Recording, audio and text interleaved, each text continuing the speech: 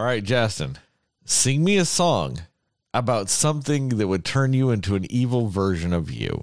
Something that would turn me into an evil version of me? Yeah. Kind of like Tar Kryptonite. Tar Kryptonite. Oh, a song about something that would turn me. How about? I'll make it easier. A song about something or a song that would. I think this is kind of appropriate. What was that? What was that one song? Can't be your Superman. Can't be your Superman. Can't be your Superman. Your Superman. Your Superman. There you go. Would that turn you evil? Mm-hmm. Because I can't be a Superman. I don't even know what fucking song you're singing. It sounds like you're singing a shitty version of Kryptonite by Three Doors Down. That was the song I was thinking of. I don't know if I should believe you. I don't know if that song would turn you evil, Justin. Just because it gives you the knowledge that you can't be Superman. I hate to break it to you, Justin. The fact that you live in the real world should have already given you that knowledge. So I don't feel like the song should be held responsible for it. I mean, unless you are going to tell me right now, until you heard that song, you thought there was a very high probability you could be Superman. Well, the Eminem song is about him saying, I can't be that guy that you need me to be because I'm all about me. And no, I can't be your Superman. So it is kind of bad, He's not. Yeah, but Justin, he can't be the Superman. Yeah, he can't be the Superman. And you neither could. I don't understand how that would turn you bad. Just like I just don't understand how that song turns you evil. Because when you hear that, you go, yeah, you're right, Eminem. Be a bad man. I don't think that happens. But you know what? I mean, I was on the border of actually giving you a point because you said that. But that's not good enough. No, I don't accept that logic that you're like, Eminem's right. I can't be Superman, so I guess I'm a bad man. I don't accept that. Damn it. But Eminem's so convincing in his songs. I mean, he was really convincing in the song. Well, maybe if I had heard Eminem say it, maybe I would have been convinced. But I heard Justin say it, so I'm not. Man, if he was here right now and he went, you can't be Superman, Sterling. Or I think that's how he talks. You would believe it, and you would go, you're right. Like I already said that. I literally just got done saying, maybe if he said it, I would believe it, but I don't believe it from you. Oh, man. Why you shoot the messenger? I mean, I'm just a messenger, man. Which means you don't shoot the. All right, so if you're just a messenger, you're going to shoot me and I'm the messenger? If you're just the messenger, that means you don't really believe it. That means it doesn't actually apply to you. That means you're not actually saying something to me from you. I can't believe you'd be that low to shoot the messenger, dude. Like, you don't do that. No, Justin, I'm going to 100% accept the fact that you're the messenger, and I'm 100% going to accept that maybe that song turns Eminem evil. But by calling yourself the messenger, you're saying it's not from you. So therefore, it does not turn you evil. And my not giving you a point, and by giving you the loss, is justified. Damn it. I mean, you talked yourself out of a point. I'm just saying. No, I guess I can't be the Superman tonight. Is that one of Superman's powers? Talking himself into points? No. Still didn't apply. All right, Heather, your turn. Go. The song that would turn me into an evil version of myself. Or about something that would turn you evil. About something that would turn me evil. Oh boy. And see, I was going to use that Three Doors Down song, but we talked about it. But that would turn you evil. Kryptonite might turn me evil. That's not how Kryptonite works. That's not actually how Kryptonite works.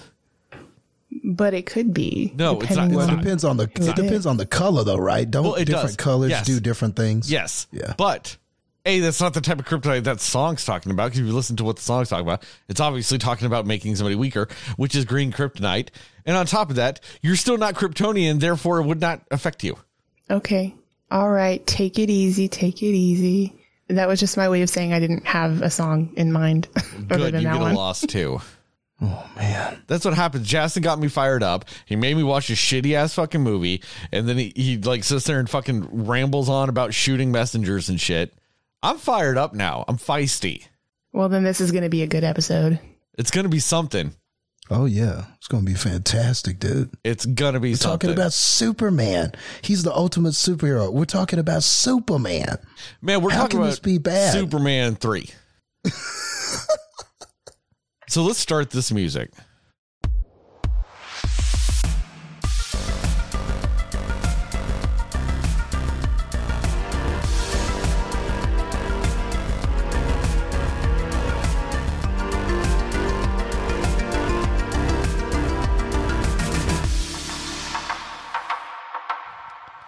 Hey, Cinefans, and welcome back to another episode of the Cinema Slayers podcast. I'm Sterling, and as always, I am joined by Heather and Justin, and we are doing a movie off of Justin's worst list, as I've already mentioned, Superman 3.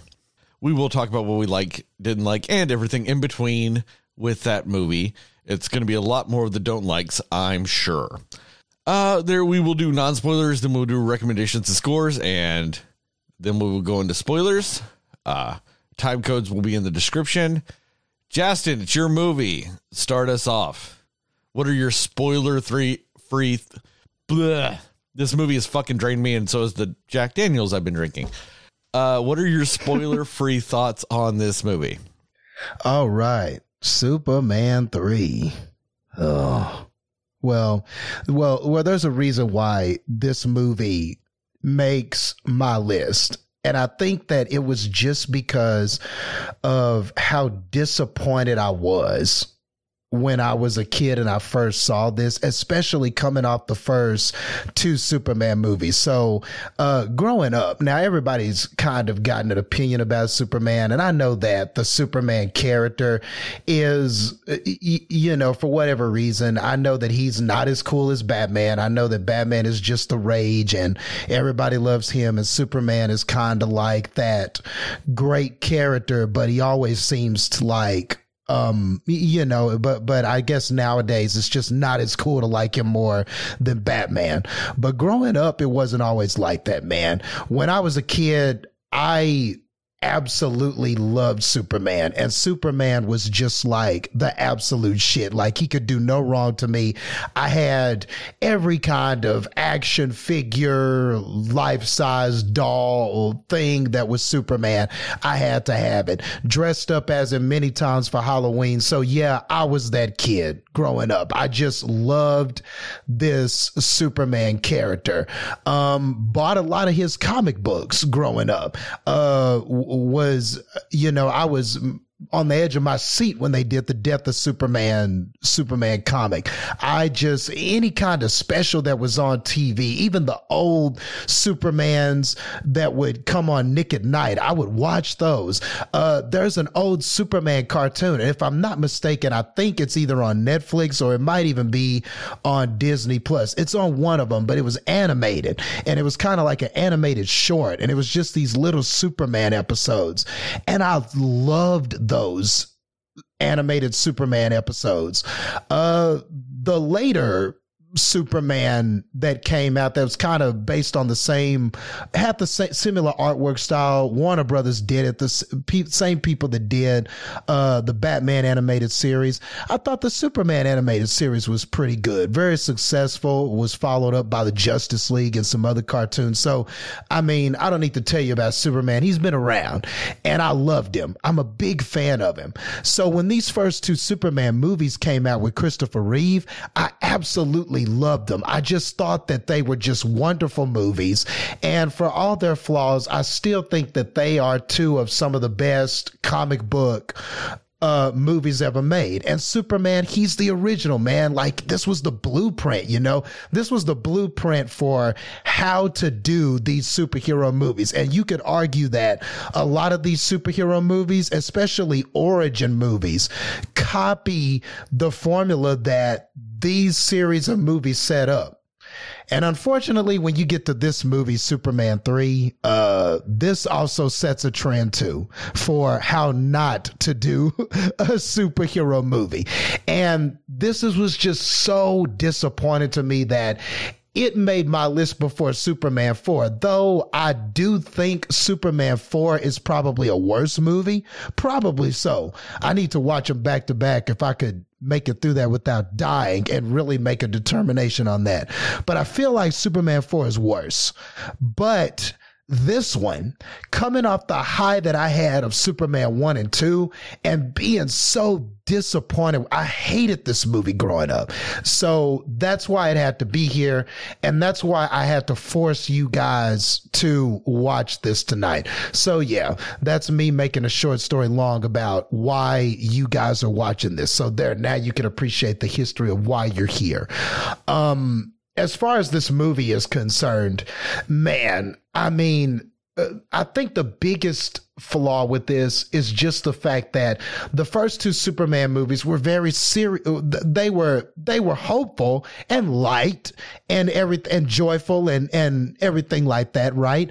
But they weren't so heavy on comedy that Superman lost that seriousness. You know, there's a real there's a real sense of danger in the other Superman movies. There's meaningful dialogue in the other movies. There are parts where they're very heartfelt, and all of these actors like Christopher Reeve and everybody else involved with this project, like there are scenes where they really get to show some heart and really capture the essence of these characters like I knew them in the comic books. And it seemed like Superman 3 was just a complete abandonment of that. It was like somebody said, okay, you know, those two movies that were a little more serious and successful and I don't know, kind of tried to capture the heart of the comic. Let's just do the opposite of that with Superman 3. And let's just go completely slapstick, ha-ha, funny comedy. None of this is to be taken seriously. All of this is stupid. Let's just do a movie like that and see what happens. And I'm sure it'll be just as successful. I'm sure 2 hours of this will be just as successful as the other Superman movies. And this is not a spoiler. This movie was terrible and did not do well at the box office.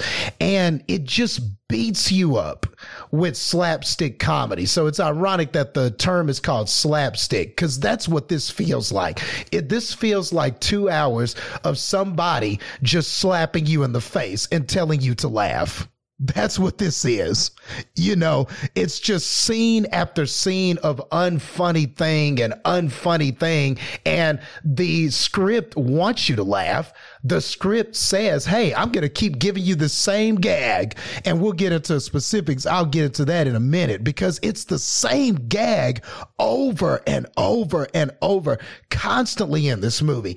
And I know that the screenwriter just had to have been writing this going, laughing to himself, going, oh man, oh, this is going to be so funny. I can write it here. I can write it there. I can write it anywhere. I mean, it was like a Dr. Seuss probably book of this guy just writing the same gag throughout this movie. And none of it is funny. It isn't funny the first time, the second time, the third time, the fifth time, the 8th time, the 10th time. None of it is funny. And then the plot is just so mind-blowingly stupid when you compare it to the other movies. This oil tycoon and this Gus guy who's played by Richard Pryor, who's down on his luck and somehow accidentally becomes a computer whiz and using computers to manipulate weather, to manipulate money, to manipulate. I mean, it's just absolutely crazy how outlandish the plot is, and it's just so unbelievable that you just can't invest in anything. You don't believe the situations, you don't believe anything.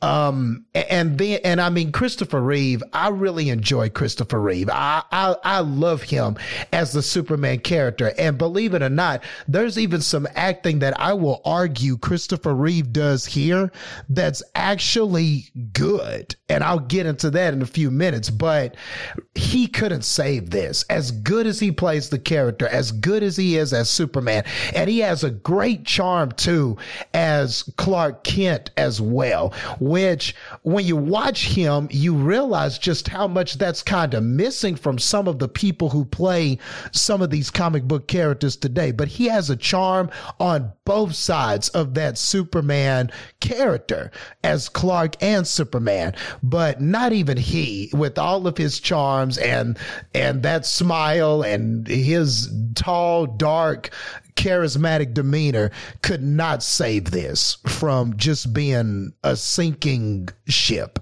So yeah, that would probably be my spoiler-free impressions of the film thus far. Heather, what about you? Yeah, and I think there's definitely a difference here of fandom, I suppose, because not that I'm not a fan of Superman, I just not as much as Justin, but I do remember watching the Superman movies when I was younger because my dad was like a huge fan. I think he was more a fan of like Christopher Reeve than like Superman as a whole. Like I think he just liked how Christopher Reeve played Superman, which is valid. But to be honest, I don't really, I'll probably get a lot of backlash for this, but I don't really remember the Superman movies all that well because I only watched them once or twice maybe. And so it's not something that I just watch them all the time, or I've seen them multiple times really. So I don't remember a lot about them, but I remember enough to know that they were definitely better than this one. And even the tone and everything about the story is just, everything in the first and the second one is just so much better. And, I look at this one, the third one, and I'm just like, is this supposed to be the same people and the same superhero and like the same world? Like it just feels very disjointed in that way. And you're right. It's like they wanted to like try to go, I don't know, like more funny with it, but the funny wasn't funny. And it just, my biggest problem, honestly, with it really has to be the pacing of it and just the way that they pieced the story together. It kind of reminds me of Sterling's issue he had with Fantasy Island, where you feel like it was ending like 5 different times. And then there was just like, oh yeah, but this other piece of the story we wanted to follow up on. And it just felt like it did that so many times in this movie. And I'm like, what? Like, why didn't you just kind of interweave this together more? Or like, it was just like they wanted to do one full story and then go on to another complete full story after that or something. And it didn't connect well. And I just feel like they just did not do that part well at all. And I think that was my biggest issue with it. It wasn't like it was hard to follow in the sense of like it was over my head. It was just hard to follow in the sense of I got bored super quick in it because of how they paced it and how they kind of did the storytelling aspects and pieced it together. And I think that was a huge downfall of this one. And also, yeah, like just everything felt so forced with the humor that they were trying to do with it. And it just, nothing connected, nothing leveled out. And you're right. Christopher Reeve is a very charming Superman, very good Clark Kent, very good Superman. He's a very charming, person that is very magnetic. And, you can't help but love Christopher Reeve as Superman. But in this, I'm like, it's kind of like pieces of it remind me of how everyone kind of turned on Tobey Maguire in Spider-Man 3 for how he was in that. That's what this like. It's not quite that bad, but it felt like what are you doing? Like, why is this what we're doing with this story of Superman in this? And I know we'll get more into that, but that is really the vibe I got from it. And to be honest, I just really was not captivated by this. I was not enthralled in this movie in any sort of way. Really, I don't think that it would have made much of a difference if I had never seen this movie ever. So, and I'm pretty sure this is the first time I've seen this one. Like the first two, I know I had seen. I don't think that I had seen this one when I was younger, but Maybe my family knew this was a bad one, so they were like, no, don't watch it. Just watch the first two. But it's really, really bad. And I was super bored with it. And I like Superman. Like, I like Superman as a character. I like a lot of the Superman movies. I just definitely don't like this one. So, yeah. I don't even know what to fucking say about this fucking shit show of a fucking movie. It sucks a lot, like a lot, and it's infinitely too long. I mean, this clock's at the official runtime of this is 2 hours and 4 minutes. And I think that is the actual runtime of whoever timed it, like how long they just stayed awake for. Because this movie is easily right? 27 years long.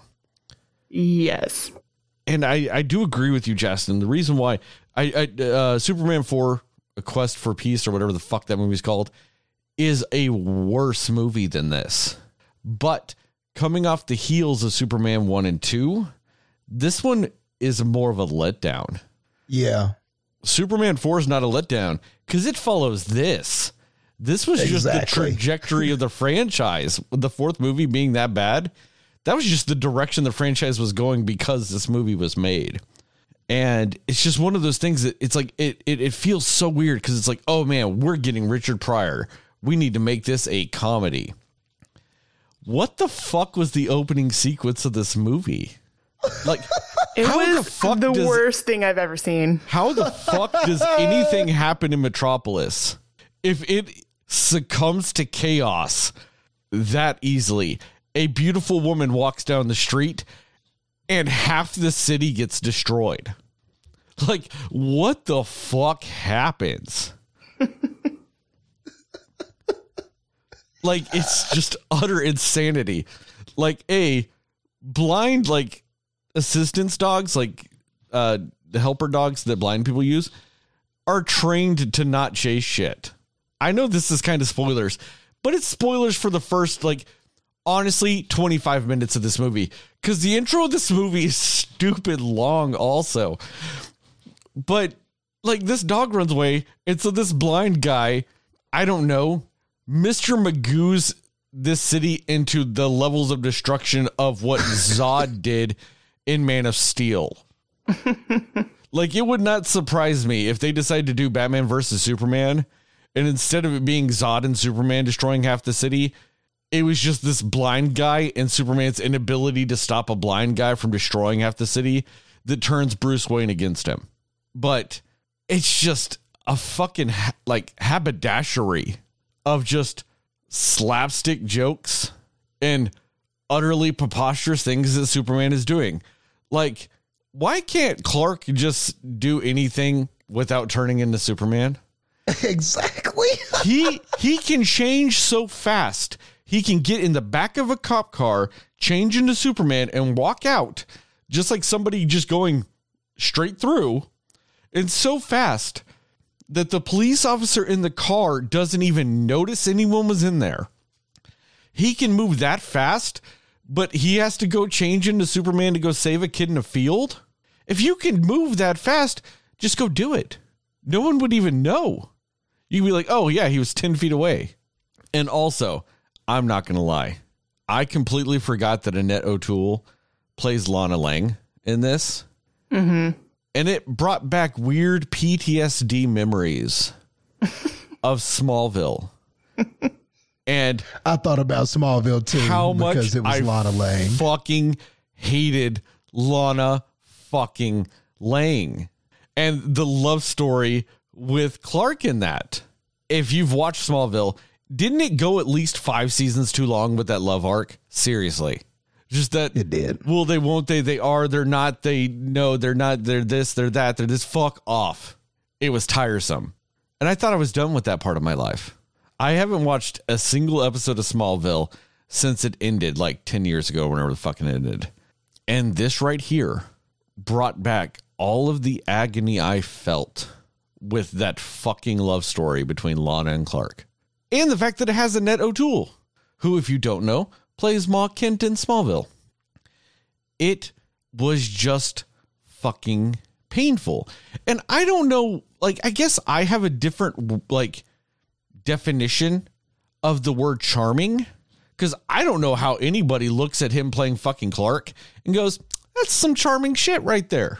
It's just not. I don't care. You guys might hate me for this. I'm not a fan of Christopher Reeves. I'm not really a fan of the Superman movies. I understand why they're important, and I understand why people like them. I don't like them. And honestly, I hated most of everything that Christopher Reeves did in this. I will say this. I'm wondering if mine and Justin's might have some agreement with what I do think was good acting on his part. We'll find out later. Because I do think he showed some really good fucking acting in times in this movie. There's one part of this movie that as a whole, I think is stupid. But I think the individual aspects of parts of that storyline in this movie actually kind of work very well. And kind of make me wish I saw that as the Superman movie instead of just part of the Superman movie. But they take all the nuance and greatness of those scenes and they destroy it with utter preposterousness of what Justin was saying earlier with the slapstick comedy. I mean, Richard Pryor should have died, at least 27 times in this movie? So every hour of the movie, he should have died. Yes. And then somehow at the end of the movie, Superman's just like, yeah, he's my buddy. What the fuck is this movie? That's really the only question you can ask with this movie. And I love how movies like this, I know this was 1983 and computers especially were a really new thing back then, but like it really leans into like what we still experience now with movies of people's just basic misunderstanding of technology and how any of it works to get away with the most ridiculous ass bullshit in a movie. I mean, they're acting like everything is so interconnected like it is now. We got to the point of interconnectivity like now that they are posturing is the case in 1983, that one computer can just affect every computer ever.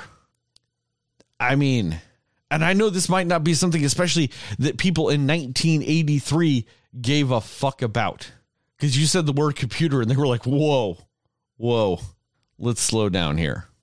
But in some ways, though, this movie was soothsaying with that shit. I mean, that was 37 years ago? And what they were saying was the state of the world 37 years ago. It wasn't. Oddly enough, completely is now. I mean, they were talking about how computers rule everything in 1983. And I'm like, there was like 5 computers in existence at the time. Like, what are you talking about? But like now, yeah, they do. They run everything. So I'm not gonna lie. I do appreciate that about this movie is the basic premise of this movie that was bullshit in 1983 actually 100% kind of works now. So weirdly, a major plot point in this movie is the only thing that actually ages well from this movie. And that's something you rarely ever see. Most of the time when they age, technology is actually what backfires. Is they're like, oh, it's going to be the year 2015.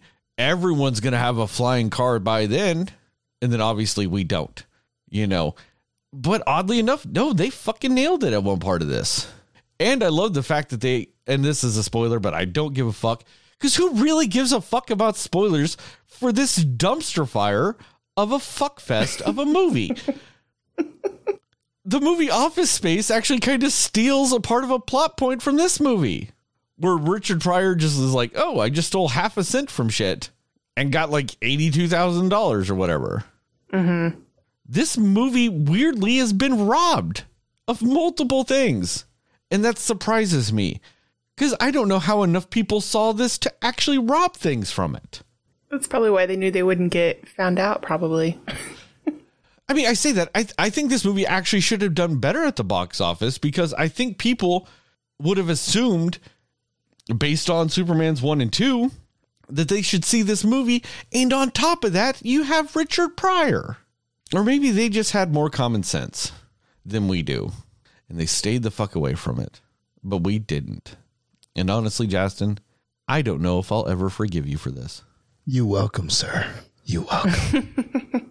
I mean, and I'm saying that like I've never seen it before. I have seen it. Oddly enough, I think you and me watched it like 15 years ago because we were assholes to each other then. Yep. I think this was one of the movies that we used to have a game where we would buy each other the shittiest movies we could buy. And I mean, I spent hundreds and hundreds of dollars on movies doing this. And it was stupid too, because I would go and like, there was a sale at like Hollywood Videos and they're getting rid of all their used movies and shit. And instead of being like, oh, I could save a ton of money and just buy these, I would go, hey, I could spend the same amount of money and get more of them. That's neither here nor there. But I think this was one of the movies we bought for each other. Someone bought this movie for someone else, and one of the rules of the game was if it got bought for you, we had to watch it. And yeah, we did. We watched this I say not that long ago, but like 15 years ago. You had to watch it together or just watch it? Well, yeah. I guess together, so you knew they would watch it. Yeah, you had to know that, so you made them watch it. So that was also the double-edged sword of it. If you bought somebody a shitty movie, you had to sit through it too. But this was on that list. Like, we did watch this together, and that wasn't even the first time I had seen it. I did forget, though. I always forget that this is the movie he crushes a piece of coal into a diamond. Yep. For some reason, I always think that's Superman 2. Or whatever one he goes back in time in. I always think it's that one. It's not. It's this one. Like, whenever he's like, oh, hey, we've got to go here real quick. And they land in that coal plant. I was like, oh, fuck, it's this one. As soon as I saw what it was, I was like, fuck, it's this movie. And I'm not going to lie also, is that not a shitty looking diamond? I mean, it's all wavy and wrinkly. It looks like fucking like a clear version of a DC villain in modern movies. It's just wrinkly. Recommendations and scores. Heather, go. Definitely, I do not recommend this movie. There was nothing about it that I enjoyed or thought was especially good in any sort of way. So, unfortunately, no, I cannot say I recommend this one. My score. My score. The score is going to be 12 Supermans with perfectly slicked back hair after being crushed by rocks out of 100. 12? You gave it an actual 12? Yes. How the fuck did it get 12 points? Jeez, you were too fucking nice. Chest and go. Man, do I recommend this? Man, hell no. If you're going to watch Superman, watch something else. There's a bunch of other Superman stuff to watch, enjoy, read Kingdom Come. I mean, there's so many other things, Superman, that are great. Please don't watch this. I only did this because it's on a worse list. This is only for special occasions like this when you are trying to torture somebody else. So no, I do not recommend this. As far as a score, man, I don't even know if I can justify this with a number. So we're just going to go negative S for the Superman symbol. Yeah, it gets a 1 negative Superman symbol. And also we'll couple that with, and I'll go ahead and do a number. We'll give it the special negative S Superman symbol. And then for a number, we'll go -2 Richard Pryor skiing off of a building and somehow living out of 100. If you want to know my recommendation and score for this movie, go back to our Rambo Final Blood or Last Blood, whatever the fuck that last Rambo movie was, and hear my recommendation and score for that movie. It's the same for this one. And that's all I'm saying. So spoilers? Sure. All right, Justin, you want to go first since it's yours? Yeah. Okay. So back to that beginning opening sequence, man, that you talked about. Like, what's even more disappointing about that is that, okay, you had a chance. Like, if you watch the other 2 Superman movies, how did they begin? They began with the Superman theme. And if you ask me, I think that the Superman theme is probably not this Superman theme, I guess there are several of them, but this one composed by John Williams. This one to me is probably, man, I don't even think it's debatable. If you ask me, I'm going to say it's the greatest superhero theme. I think it is. I think it is the absolute best one. It perfectly encapsulates Superman. It just has all of it in there. I have a question.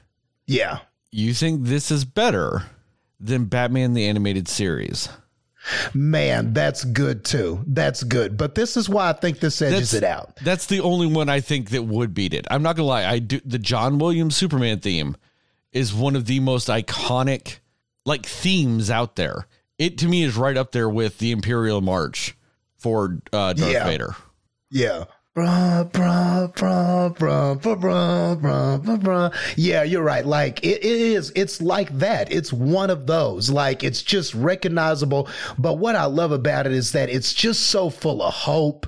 Like, you can hear the drum beats and Superman approaching. You can hear him saving people. You can hear everybody looking up when they suddenly see him and he's flying over the city. You can hear it all in that song. But what I think edges out why this song edges out every other superhero theme is that there's the part where it slows down, and that part is for Clark Kent. You know, that part, dun, dun, dun, dun, dun, dun, dun, dun, dun, dun, dun, dun, dun, dun, dun, that part where it goes slow, and that's for Clark Kent. Then at some point, you know, you can see Clark Kent in the Daily Planet messing around with Jimmy Olsen and Lois Lane. Then it goes back to the heroic, okay, he opens up the suit and now we're Superman again. And you can hear it all in that song. Any other theme that you think about, where's the other alter ego? Like, when I listen, I love the Batman theme, but where's Bruce Wayne in that? He's not there. Okay. It's just Batman. You are right on that. But Batman reluctantly relies on Bruce Wayne less than Clark Kent, or Superman wants to be Clark Kent. That's my argument on that, though. You're right about that. I think one is more dependent on the other, but it just would have been nice, you know, like in the Batman theme, you can hear him lurking behind somebody. You can hear him coming. You can hear him sneaking up behind somebody. You hear him whooping ass, but that's a part of him too, man. The Bruce Wayne, that's a part of him too. It's not as big of a part as it is for Clark. That is true. I will give you that. But I think when you do superhero themes, you should consider that, you know, that's got to be in there too. That's part of him too. The Spider-Man theme, where's the Peter Parker part of that? You know, you don't hear it. Like any other superhero theme you think about, that's the only one where I feel like I get both alter egos. And so that's, to me, is why I think it's special. But no, I do appreciate what you said about Batman, though. What about the Zack Snyder Wonder Woman guitar riff? Oh, my God. I love that song. I love that one. Like, it's one of those things. I'm not going to lie. When I first saw it in the trailer and they did that, I was like, fuck, that's dumb. And then when you see it in the movie, you're like, okay, it's not as dumb as the trailer made it seem. When you hear it in Wonder Woman, though, I'm not gonna lie, kind of fires you up. Yeah, man. Dun, dun, dun, dun, dun, dun, dun, dun, dun, dun, dun, dun. That theme is awesome too. That's also one of my favorite ones. It's badass. But yeah, man. But that John Williams Superman dude, he freaking nailed it. I mean, he just nailed the shit out of that. So back to the beginning of this movie, because this is why it sucks even more. In the first two movies, they open with that theme. And how can you get any better than that? And words are flashing and flying around, and it's showing you scenes from the last movie or showing you credits, and they're all doing all these cool little graphic effects, and we're in space flying around, and it just gets you hyped up for a Superman movie. What did this elect to do? Like you said, I'm not going to repeat what you said, but what you said is true.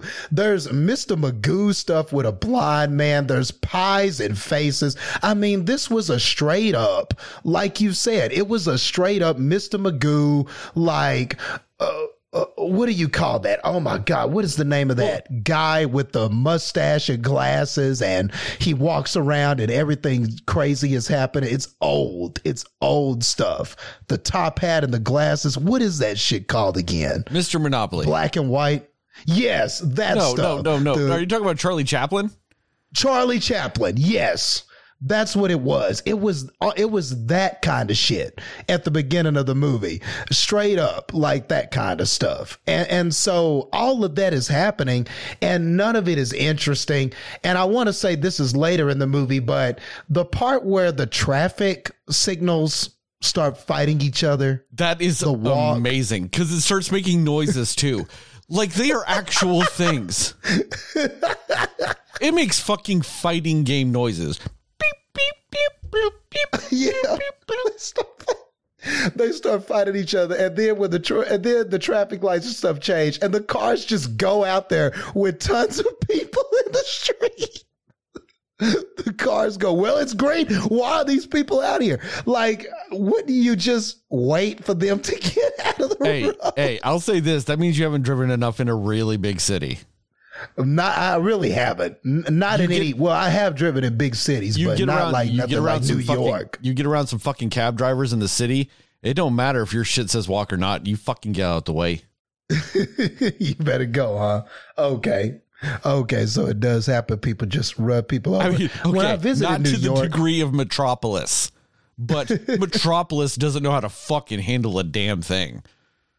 But I get what you're saying, because when I went to New York, they were aggressive as hell. I mean, they couldn't hardly go anywhere because it was just jams galore. But yeah, they were pretty aggressive in New York. But still, it's just nothing but people doing stupid stuff, man.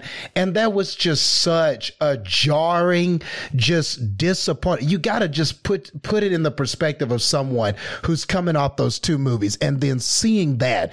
It was just so incredibly jarring. And then a car starts filling up with water because it crashes over a fire hydrant. And this car is just filling up with water. It was a Flintstone car. You didn't know that? It must have been. It's just in this man like, oh no, this man is drowning. And I mean, none of that water was coming out of that car. I mean, that car was, man. I mean, you know what I noticed about that scene that's amazing? What? That car had like push button door handles. It did. They were just pulling on the handle. Be like, I don't fucking know why it's not opening. Because you're not fucking hitting the latch, bro. And yeah, so all of that. And like you said, it all started with, okay, a hot blonde walks across the street in a tight outfit. And that is what happened. I mean, that really was the catalyst for that entire thing. So anyway, yes, that was a terrible beginning when you could have just started it with the Superman theme by John Williams, which would have been just perfectly acceptable to start a Superman movie. Yeah, but I think their movie they knew their movie didn't hold up to that, so they didn't want to get anybody's hopes up that this was going to be anything. Right. They're like, we'll fucking end it with it because we have to have it. But we're sure as fuck not putting it in the beginning because this ain't that kind of movie. Yeah, you're right. Maybe that was what it was. They were like, man, we can't do it, man. We don't want to do people like that. They need to know what they're walking into. So maybe that was the thought process behind that. But anyway, Richard Pryor, why was he good at computers? Because do we know that? No, his whole point was he just accidentally did shit that was impossible and he just kept doing it. But I'm like, yeah, that's all it was. It's like he accidentally, like, because that woman's like, how do you do two bilateral directions? And like, and I'm also thinking, well, you said bilateral. That means there's two, but I digress. And the guy's like, nope, that's impossible. And then Richard Pryor's like, hey, I just did it. And he's like, how? He's like, I don't know. I just put it in. And I'm like, it shows the computer screen and it's like, well, you just put two things in. It's asking for two things. You put two in. And then, like, you see numbers flash and all this stuff, and everybody's like, wow, man, Richard Pryor's awesome. But, I mean, as an audience member, how do we understand what he did? How do we know? What does it mean? What's the significance of it? Movie magic? But like, why is that even a good thing? Like the guy didn't even, they didn't even bother to write that in there. Like, oh, why didn't the manager go, oh my gosh, if you can do this, man, now we can perform functions twice as fast. You could have, all I'm asking for is a line. Justin, wow, we didn't even know why that was significant. You are asking for something of a movie that says I need to build the most advanced computer ever. That means it has missile launchers. I don't want to hear that shit, Justin. But it's just, you know, case in point, like right off the bat, they didn't even explain why what he could do was significant. Like, you just had no clue. I was just confused. I saw a bunch of numbers flash on a screen and a noise was made. Like, it sounded like something good happened, but they didn't bother to explain any of that shit. So I was like, huh? And then it just moves on. And then it's like, all right, now you know that Richard Pryor's awesome. Now let's move on to the next scene. And that is literally how that shit went. And what was with this gag that they kept doing where character A says something that character B misinterprets and then hilarity is supposed to ensue. What was with that? For 2 hours. 2 hours, guys. 2 hours of, I'm going to say something. Then this character goes, oh, well, blah, blah, blah. And then this character goes, no, that's not what I meant. I meant this. Or no, I meant this. What? For 2 hours? And I'm not making this up, people. I'm not making this up. It is that same damn gag throughout the entire freaking movie. I mean, it just got to the point to where I started counting. There's that gag again. There's that gag again. You know, Clark would be like, well, man, there's a lot of options here. And then Annette O'Toole goes, oh, well, you know, I just don't think there are that many men here. And he's like, no, I'm talking about what you packed in the picnic basket. Okay, there it is again. Number 85. Time number 85. And we're halfway through this movie. And they just kept doing it. So I don't know why the screenwriter thought that this was so funny, but he did it numerous times. And I swear every character in this has a moment like that. Every character does that method. What do you expect from a movie that they treat Clark getting invited to his high school reunion like that's something that not all high school kids get? Yeah. Like Lois Lane is like, they were like, oh, hey, Clark was invited to his high school reunion. They're like, oh, like, yeah, like everyone does. Yeah. Like, it's true. Like, yeah, that's just such a normal ass thing. And he was like, oh yeah, it's going to be big news, this, that, and the other. And I was like, how? But you know, you didn't explain Richard Pryor to me. So I guess I'm just not going to get, I know I wasn't going to get an explanation. And guess what? We didn't get one. You know, we did not. Also in that scene where Clark is trying to convince them, hey, going to my reunion is a good idea for a news story, there's an incredibly dirty joke in that scene. And I was like, okay, that was really dirty. I didn't catch that, of course, when I was a kid, but there's a really dirty joke whenever Jimmy Olsen and Perry White are talking. And he's telling him, he's like, you know, you're supposed to be a photographer. You know, a photographer goes everywhere with his camera. A photographer sleeps with his camera. And then Lois goes, oh, it's a good thing I'm a writer then. Isn't that a pretty dirty joke? Like, nah, you supposed to fuck that camera. Yeah, because I'm thinking, because I was like, dude, that's a really dirty joke because like, when she says, I'm glad I'm a writer, why? Because they use a pen, which means she can stick the pen. I was like, that's incredibly dirty for Superman. Like, I didn't like it. I did laugh and go, huh, that was pretty nasty. But for Superman, why is that in Superman? So, yeah, that was a pretty dirty joke. That just is just one of those things. You're an adult, you catch it now. But I mean, but other than that, man, I mean, God, there's just so much. I put down so much stuff. I mean, there's just so much stupid stuff in this movie. Sneeze bowling whenever he sneezes and makes the kid.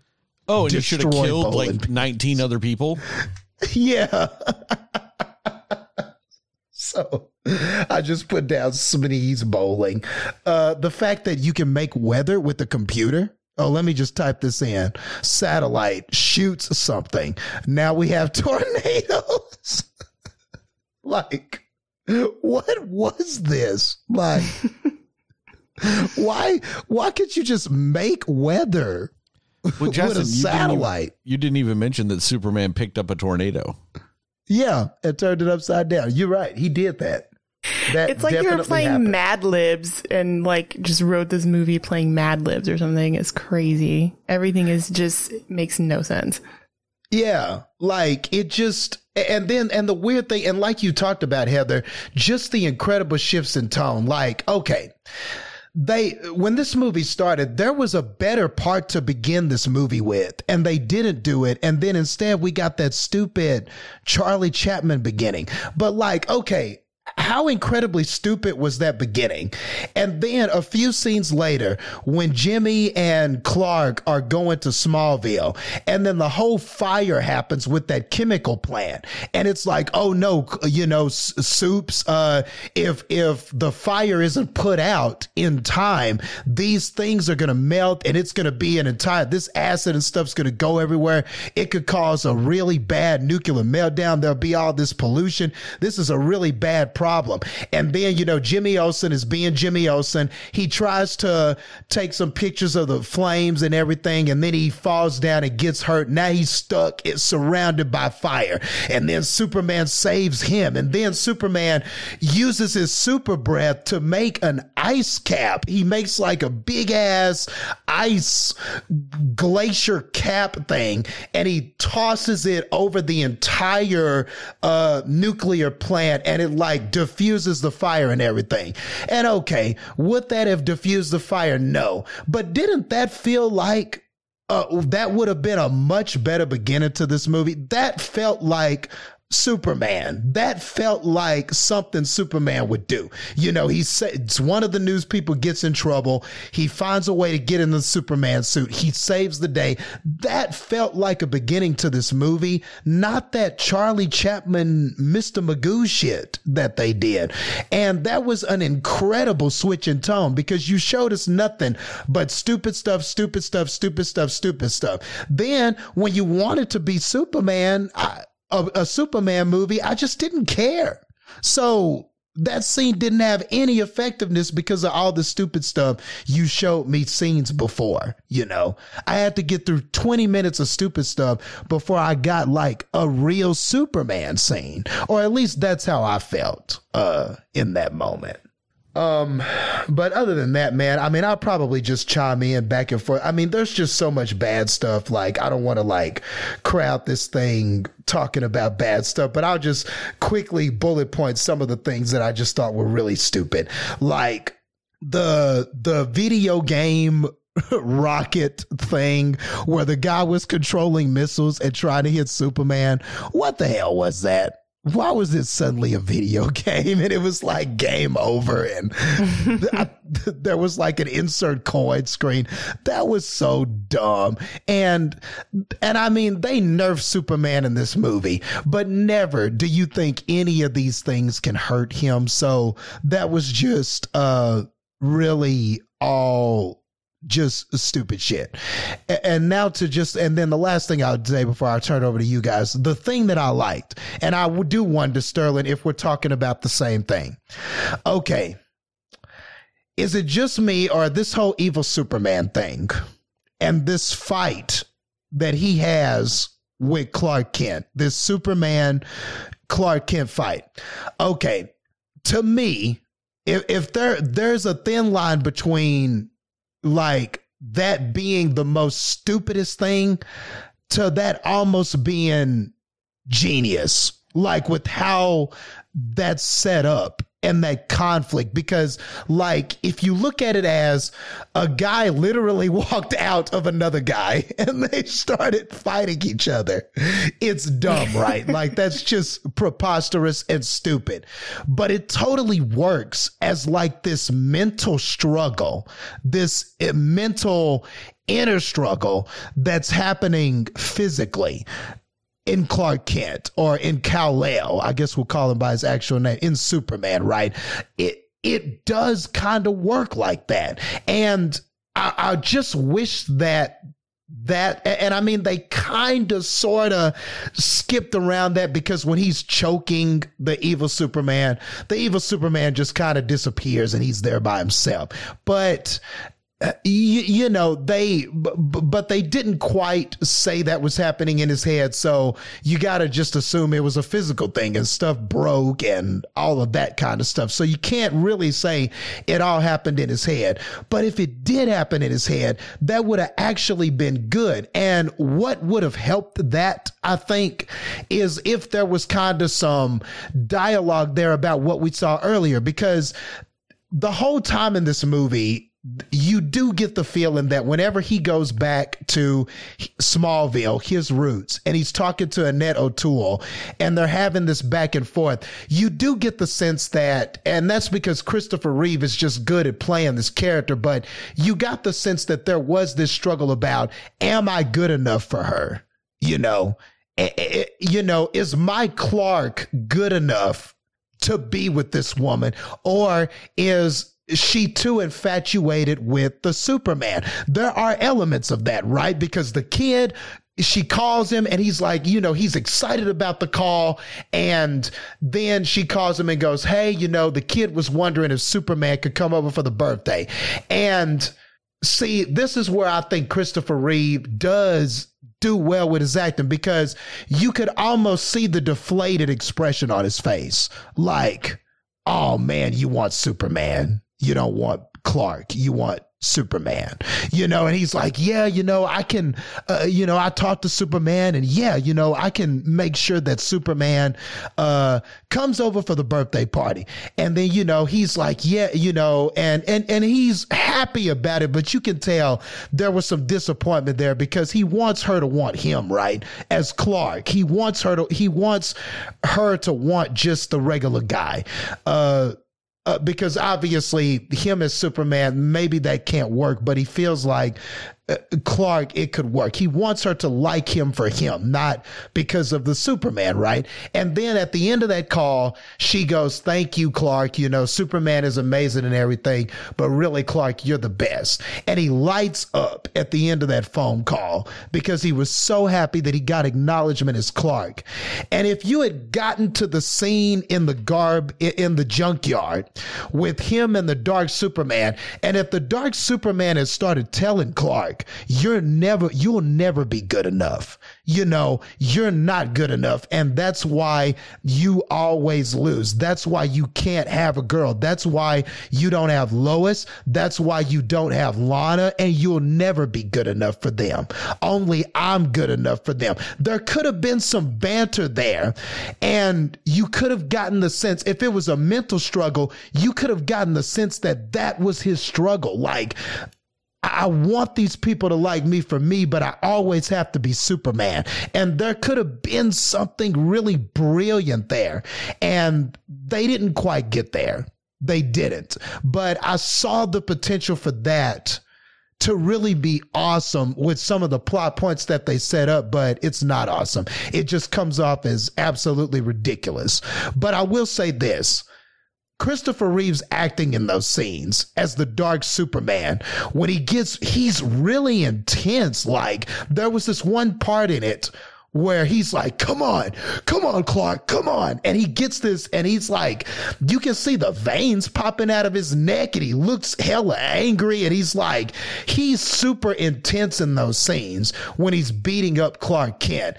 And I thought that in those moments, that was the best acting that he did. And just some of the way he was with people when he was evil Superman, the nonchalant attitude, the way that he would act, it was a great contrast to the Superman that we're used to seeing. And I really think that, and even though the scenes are not like, I wouldn't call them great scenes or anything, but I got to hand it to Christopher Reeve for really kind of pulling that off, you know, in those moments as evil Superman. So I will give that part, that aspect of the film a kudos. And yeah, that's all I got. You guys can have it. No, you're like right along there with me with what we were talking about with that. I do not like the story arc of the evil Superman. I like the individual parts of it though. Like Christopher Reeves did an amazing job at times of playing that burned out, I don't give a fuck Superman. Mm-hmm. And you know, like the individual scenes I like, it's just when you put them all together, it's dumb. Like I hated whenever he's like getting drunk in the bar. Like I remembered hating that scene, but in this time I liked it. Like just seeing him get so like disgusted with himself, he melts a mirror and then he leaves. But then I hate how he just runs down the street. Like it looks so fucking dumb. You have this kind of like emotionally deep scene that like he's so far gone that he doesn't even give a fuck that he's sitting there as Superman getting wasted and being a piece of shit. Yeah. And then he just and you're right, runs down the street. I didn't catch that. Before I let you go again, I didn't catch that though. The part about the mirror and him being in so much disdain, he destroys that mirror. I did not see that way, but you're right, dude. That was good shit. Like, yeah, like, like those scenes weirdly have depth. And it's just like you said, that fight in the garbage dump with himself is either the worst thing ever or the best thing ever. Yeah, right? I can't decide. Another Brad Pitt in Seven moment. It is. It's one of those things that, like, at face value, it's utter shit. But at the same time, on a deeper level. yeah, the struggle of fighting with yourself and like who you really are and coming to terms, like, it's fucking great.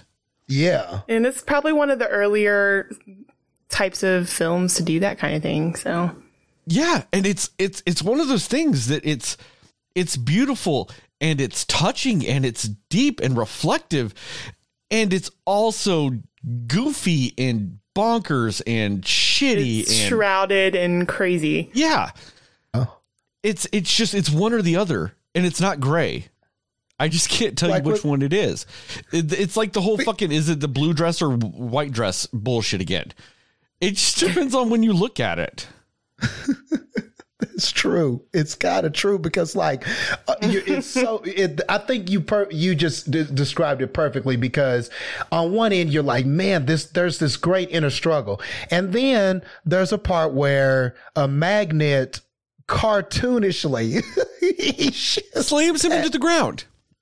Yeah. Or that Superman stands there for like 30 minutes while Clark throws tires at him. Yeah. Then there's that. And then the tires break apart like they're wood. Yeah. Like, and he looks surprised, right. like, oh, that didn't hold him. or like when Clark chokes him from behind and his hands are on the side of his neck and he's not choking shit.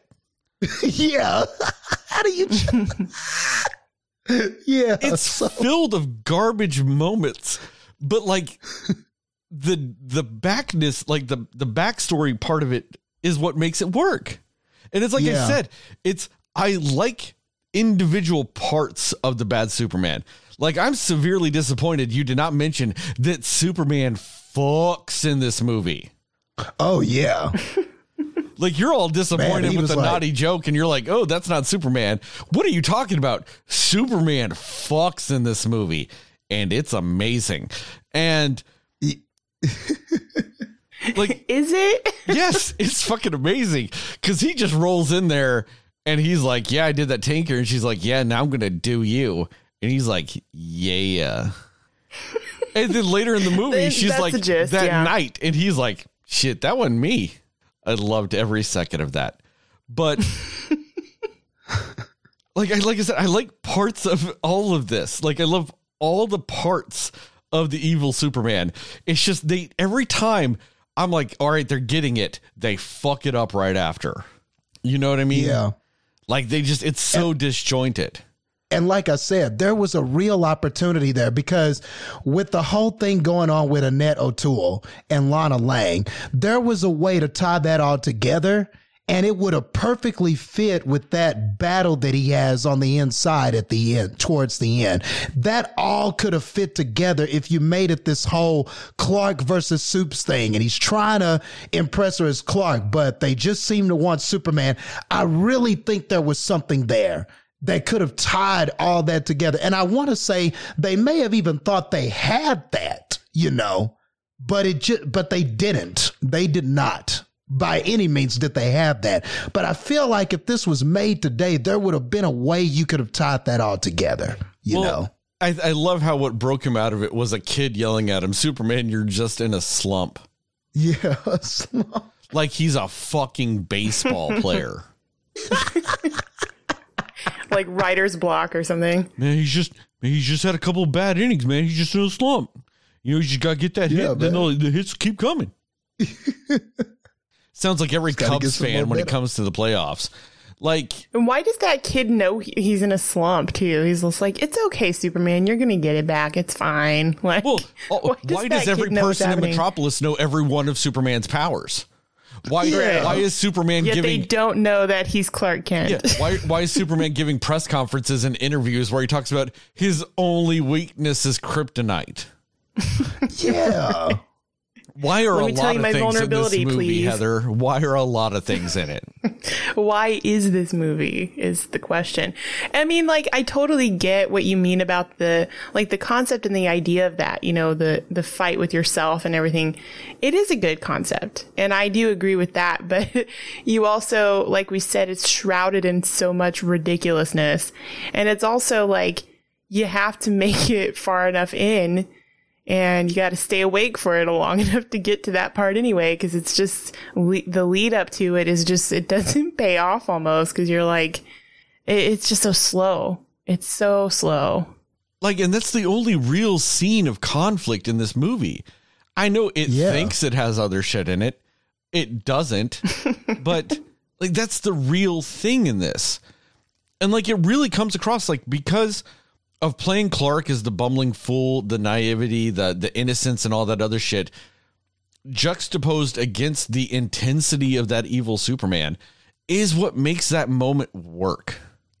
Is he does play both of those people in that fight completely differently. Yeah. Yeah. And at the same time though, like, there's just a pit of acid in the middle of a junkyard. What the fuck is this movie doing? Why is it so obsessed with acid? There is acid everywhere. Way too many times in this movie. See, the writer liked misinterpretation jokes between characters and acid. That pretty much is what he liked. Technology. It's just technology, misinterpretation jokes, and acid. That's the only things he fucking knew how to brighten a movie. That's it. I feel like this movie was written by like three people. There was like the guy that just knew the Superman side. There was the guy that just knew the comedy. And then there was the guy that just knew the acid in computers. And they just tried to like Captain Planet that shit. They were just trying to sit there going, with our powers combined, we get Superman 3. Heather, go. This still doesn't even count as me going yet. I was just commenting on your acting part of it. Heather, go. Honestly, like, it's hard to think of things that we haven't already discussed. Like, just my major frustrations and issues with the movie are that freaking opening scene. I was literally just like, what is this? And like, it's so messy and like just all over the place. And it just kind of, I guess from the opening, I should have known the tone of what was going to be happening in this movie. It was just so all over the place and like, so just very like, what is happening kind of thing. Like, Yeah. And so I had a lot of issues with that. And it went on for a super long time. Kind of like Catwoman's intro went on for like 5 million years. Felt like that a little bit. Yeah.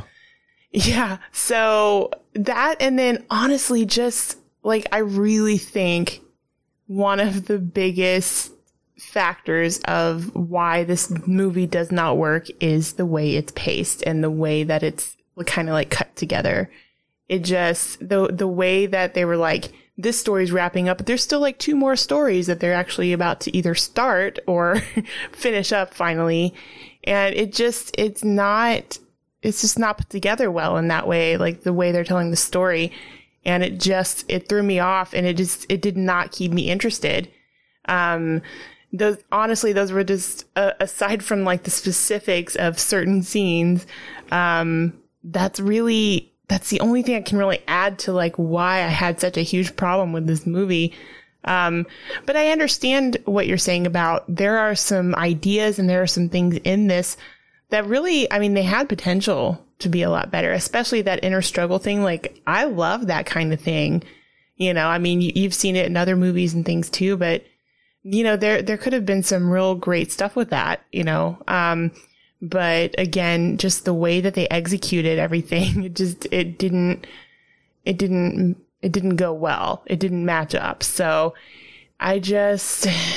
it was just an exhausting movie to watch because it went on for forever. And then you just feel like they're kind of like dancing around the conclusions that they want to make without actually doing anything with them.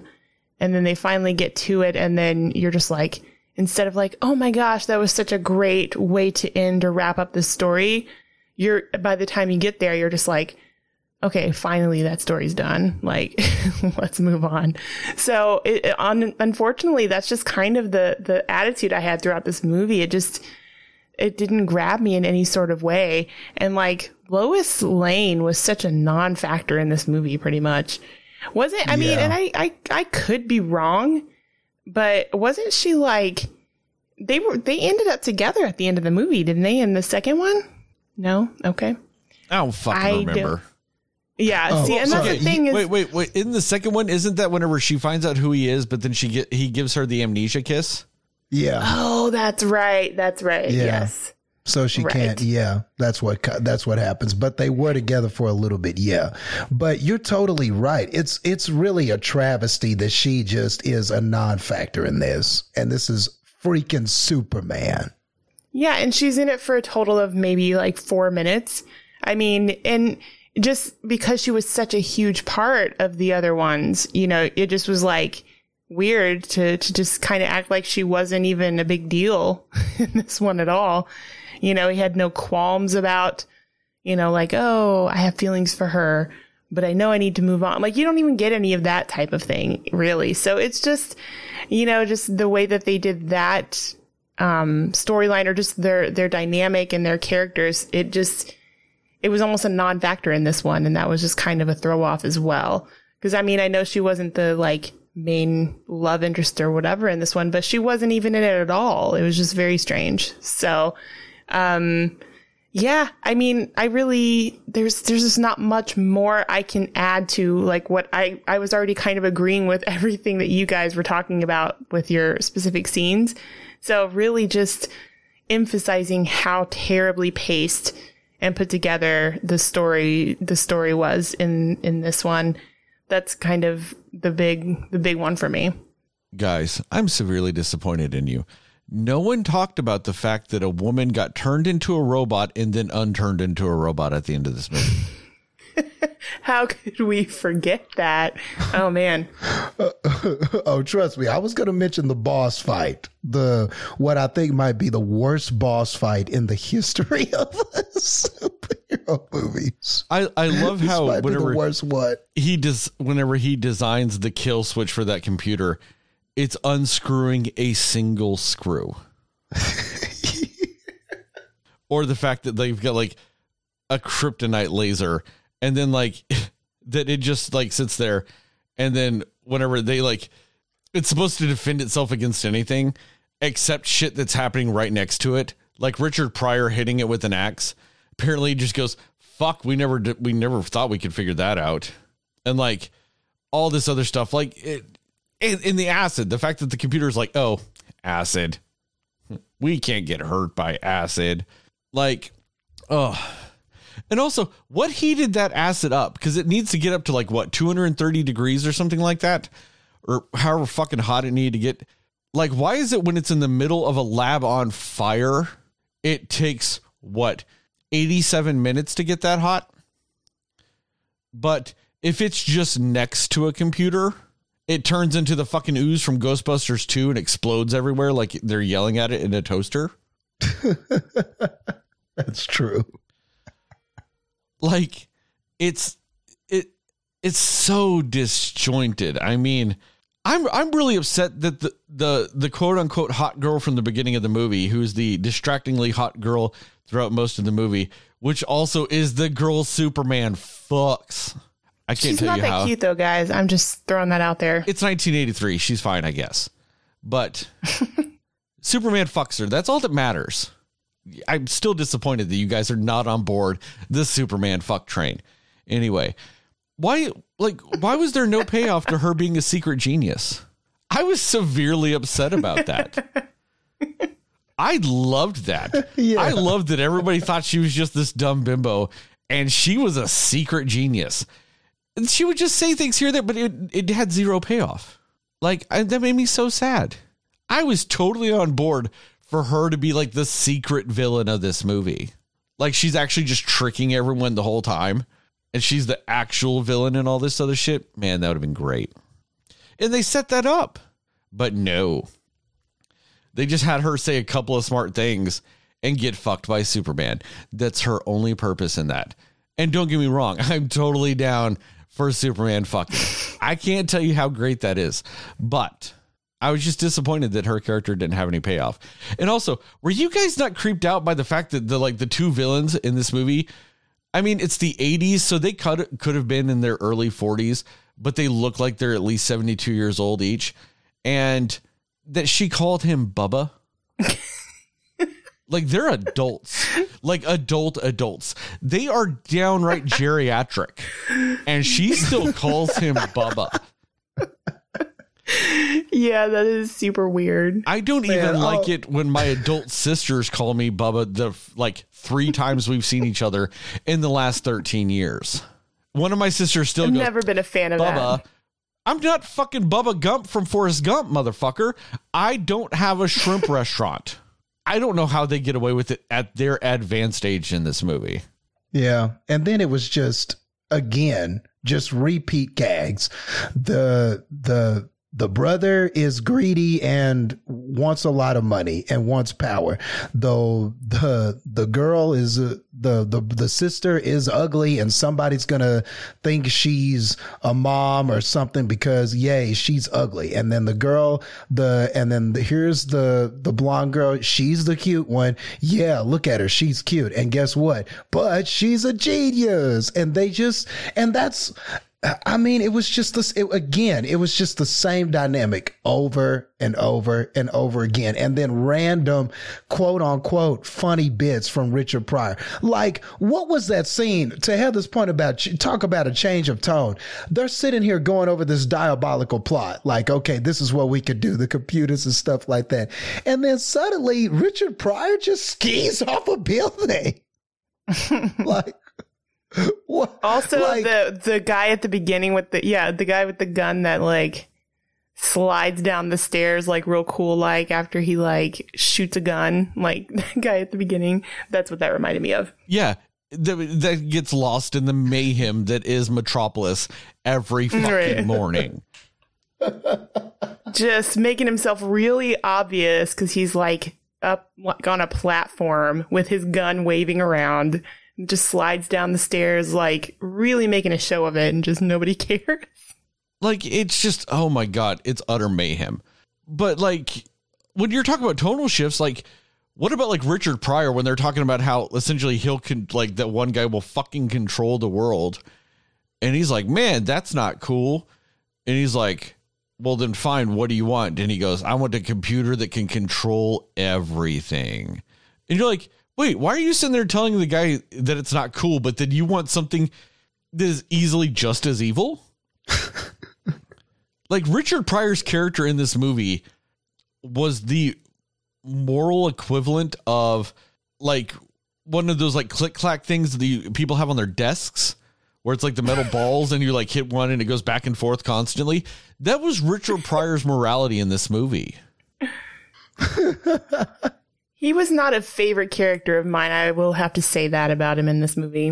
All right, I'm going to ask you guys a question. What was a bigger waste of Richard Pryor, this or The Toy?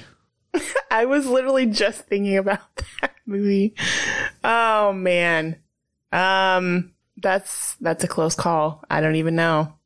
I mean, it might be a tie.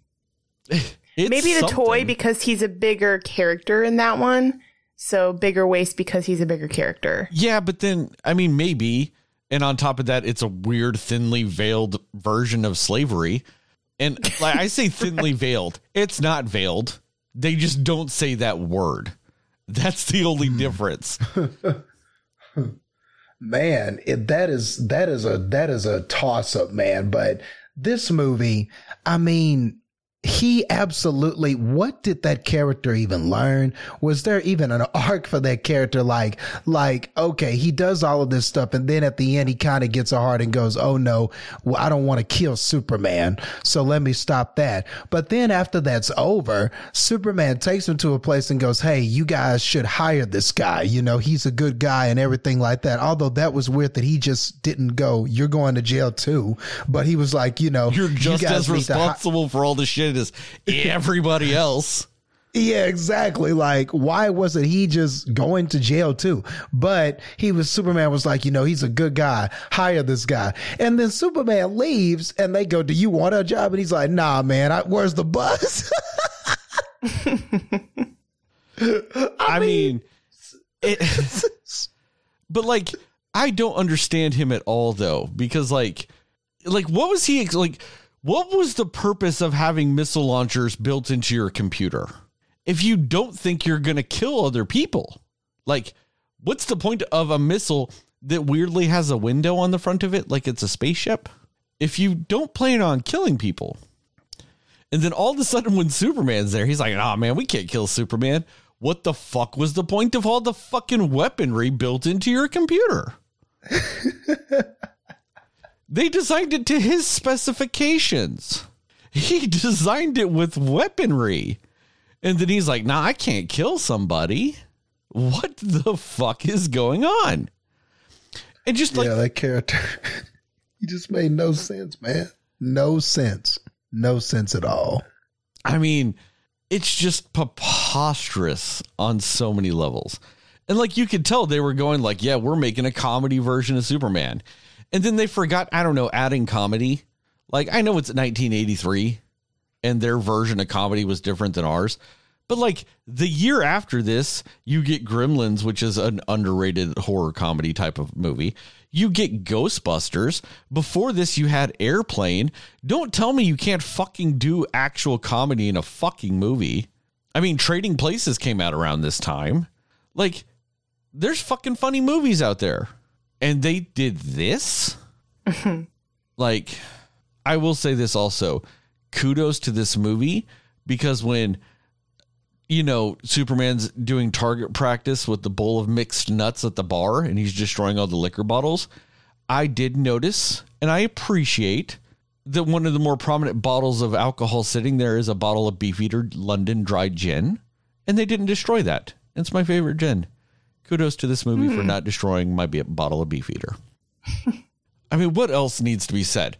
Oh, this computer has apparently the ability to physically move wires, which that's awesome. I mean, so strong that they could restrain Superman. I was like, how could those wires pull him anywhere? Wires, guys, wires.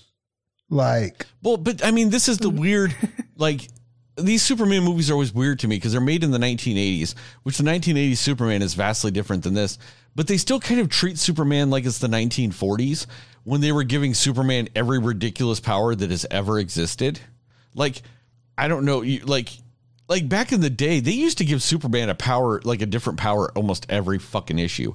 There's an issue of Superman where, because people think that they figured out that he's Clark Kent, Superman has the ability to shoot out a mini Superman out of his hand to fly across the sky. So people look up and go, oh, look, Superman's up there. Oh, but Clark's right there. I guess Clark's not Superman. Like, that was a power Superman had at one point.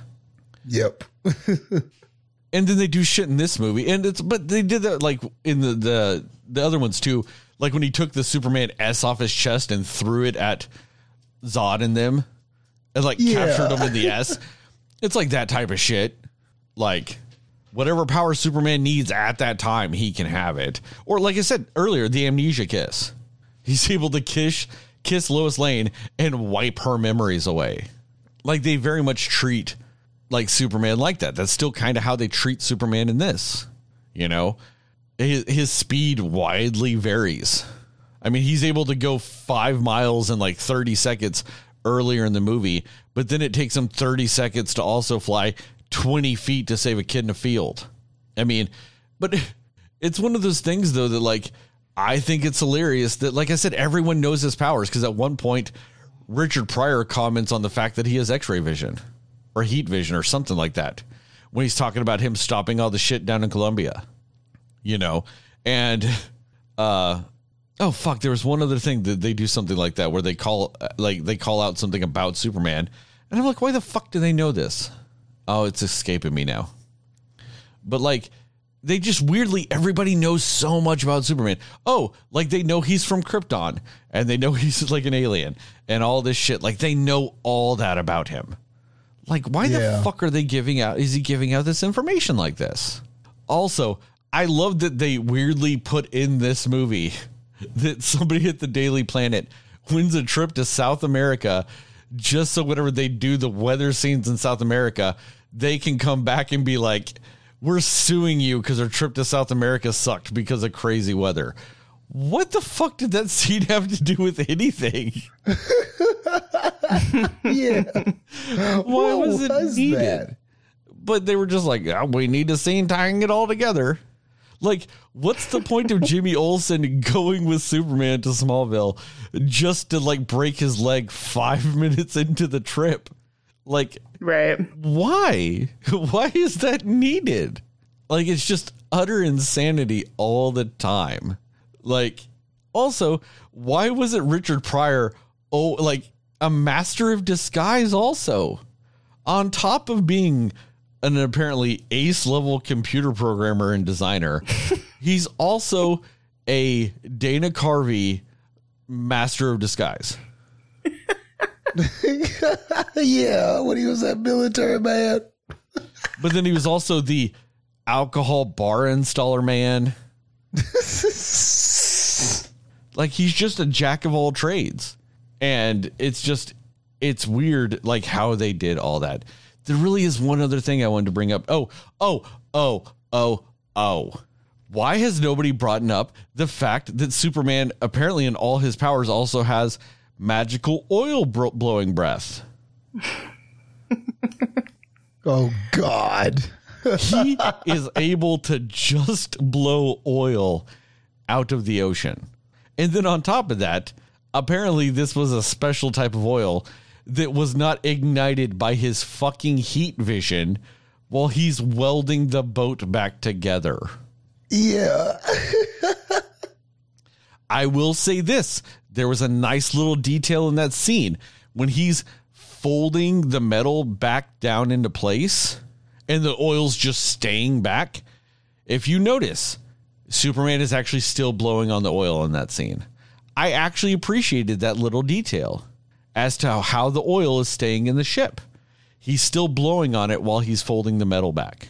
But then he's able to weld the boat together and not just explode it. Superman is very much a special character indeed. You guys have any more thoughts about this fucking movie? Well, the last thing I'll say is just the one last thing I'll say, and this is kind of to Heather's point too, like with all of the emotional ties and everything that he had to Lois and everything like that. And yeah, we get that her memory was wiped, but yes, he should still feel something for her. And at the end of the movie, what does he do? He brings Lana to the office and has her working there and has them both working in the same office. And that is kind of insensitive, huh? I mean, especially with, you'd think that the history he had with Lois, like, why would you bring her to that? Why would you have them both? That just seemed like you're just asking for a bad situation.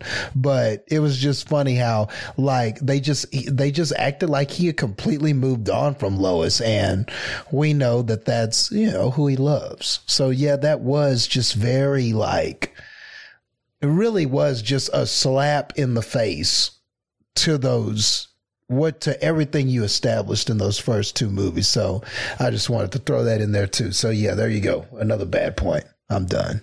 Well, I at least appreciate that it's Lana because comic speaking, that was his first love. So I at least appreciate that it's that.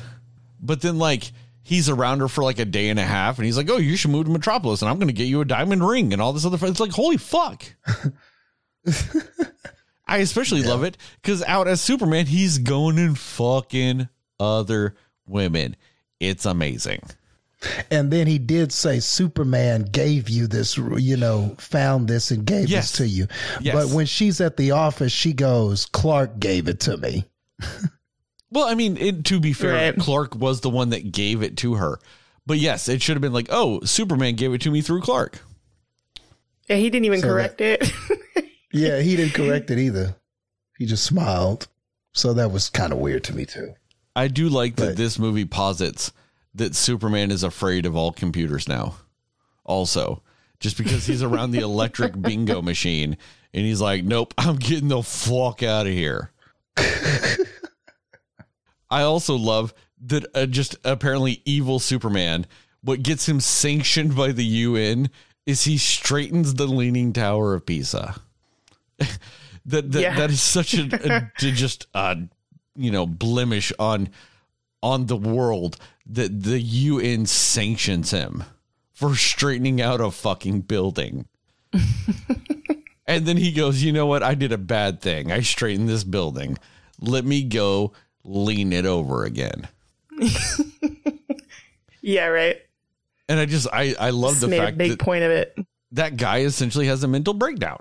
And he's just literally destroying dollars and dollars of his own property just because of Superman. Superman single-handedly ruined that man's life. He ruined his life twice. No, he recovered from the first one because he bought straight statues. And then Superman went and leaned it over again. So all his straight statues were useless. Like, that man's never going to financially recover from having to replace his full inventory twice. No one could recover from that. Oh, man. I also like the idea that in this movie, that if just somebody shows up to a scene where a fire is going on and goes, hey, how can I help? A firefighter will just yell, get this guy a helmet. Right. That did happen. And then he goes, oh, it's Superman. Never mind on the helmet, guys. It's Superman. Why the fuck does Superman need to ask these fuckers if they need help anyway? Motherfucker, this building's just on fire. Just put the fire out in there. Like, yeah, just start helping. Why are you going, hey, Chief, what you need me to do? I don't know. Put the fucking fire out? Let's start with that one, genius. Or, I don't know, save the people from the fire. Dealer's choice. Pick one. Just do something instead of standing here asking me what the fuck as a superhero you need to do. Right. And I do love that he was like, get this guy a helmet. Like, just any civilian off the street can just, I can just walk up to a fire. Next time I see a fire, I'm just going to walk up. Hey, Chief, what you need me to do? You go get this man a helmet. He's fighting fires today. Just ask, do you got an extra man? I'm going in. Oh, sure, dude. Here you go. We always. It's not like It's a little different than like a soup kitchen where it's just like, hey, where do you need me today? You know, like you got to have a little bit more like authority to be able to do something, you know? I just like the idea that it's like, no, don't get him any of the other protective gear firefighters wear. Just get him a fucking helmet. That's all he needs. Safety first, man. Get that helmet. Yeah, you would think you would need the fire retardant clothes. No. Just a helmet. Shit might fall on his head. That's all we're worried about today. Fuck all these other qualifications. Just do that. Why couldn't he just blow the fire out? Why couldn't he just blow the fire out? Motherfucker has super breath. He could have blown the fire out. But no. He goes, let me travel 5 miles away, freeze just a weird sheet of ice, and bring it back and, I don't know, drop it from enough height that it hits terminal velocity and melts and turns into rain. Because that's how rain works. What the fuck is this movie doing? I'm done. I am done. I am too. So am I. Very much so, yes. So on that note, thank you guys for listening to this astonishing fucking episode of the Cinema Slayers podcast. Check us out on the internet at www.cinemaslayers.com. Check us out on Facebook at Cinema Slayers Podcast or cinema_slayers at Twitter and Instagram. If you can, give us a 5-star rating and review on your preferred podcast listening platform. That really helps us out. Unless you're Kurt, and fuck you, Kurt, because I still haven't heard it yet. I still haven't seen a review from you. I don't give a fuck if Spotify can do reviews. You should email Spotify and say, hey, you need to allow me to do reviews because this podcast is just costing me every fucking episode until I do it. And this is one of those episodes. Once again, fuck you, Kurt. But also thank you for your support. No. Fuck you, Kurt. Hey. And also remember, according to Justin, Moon Knight, not Superman, Moon Knight is a Best Picture winner.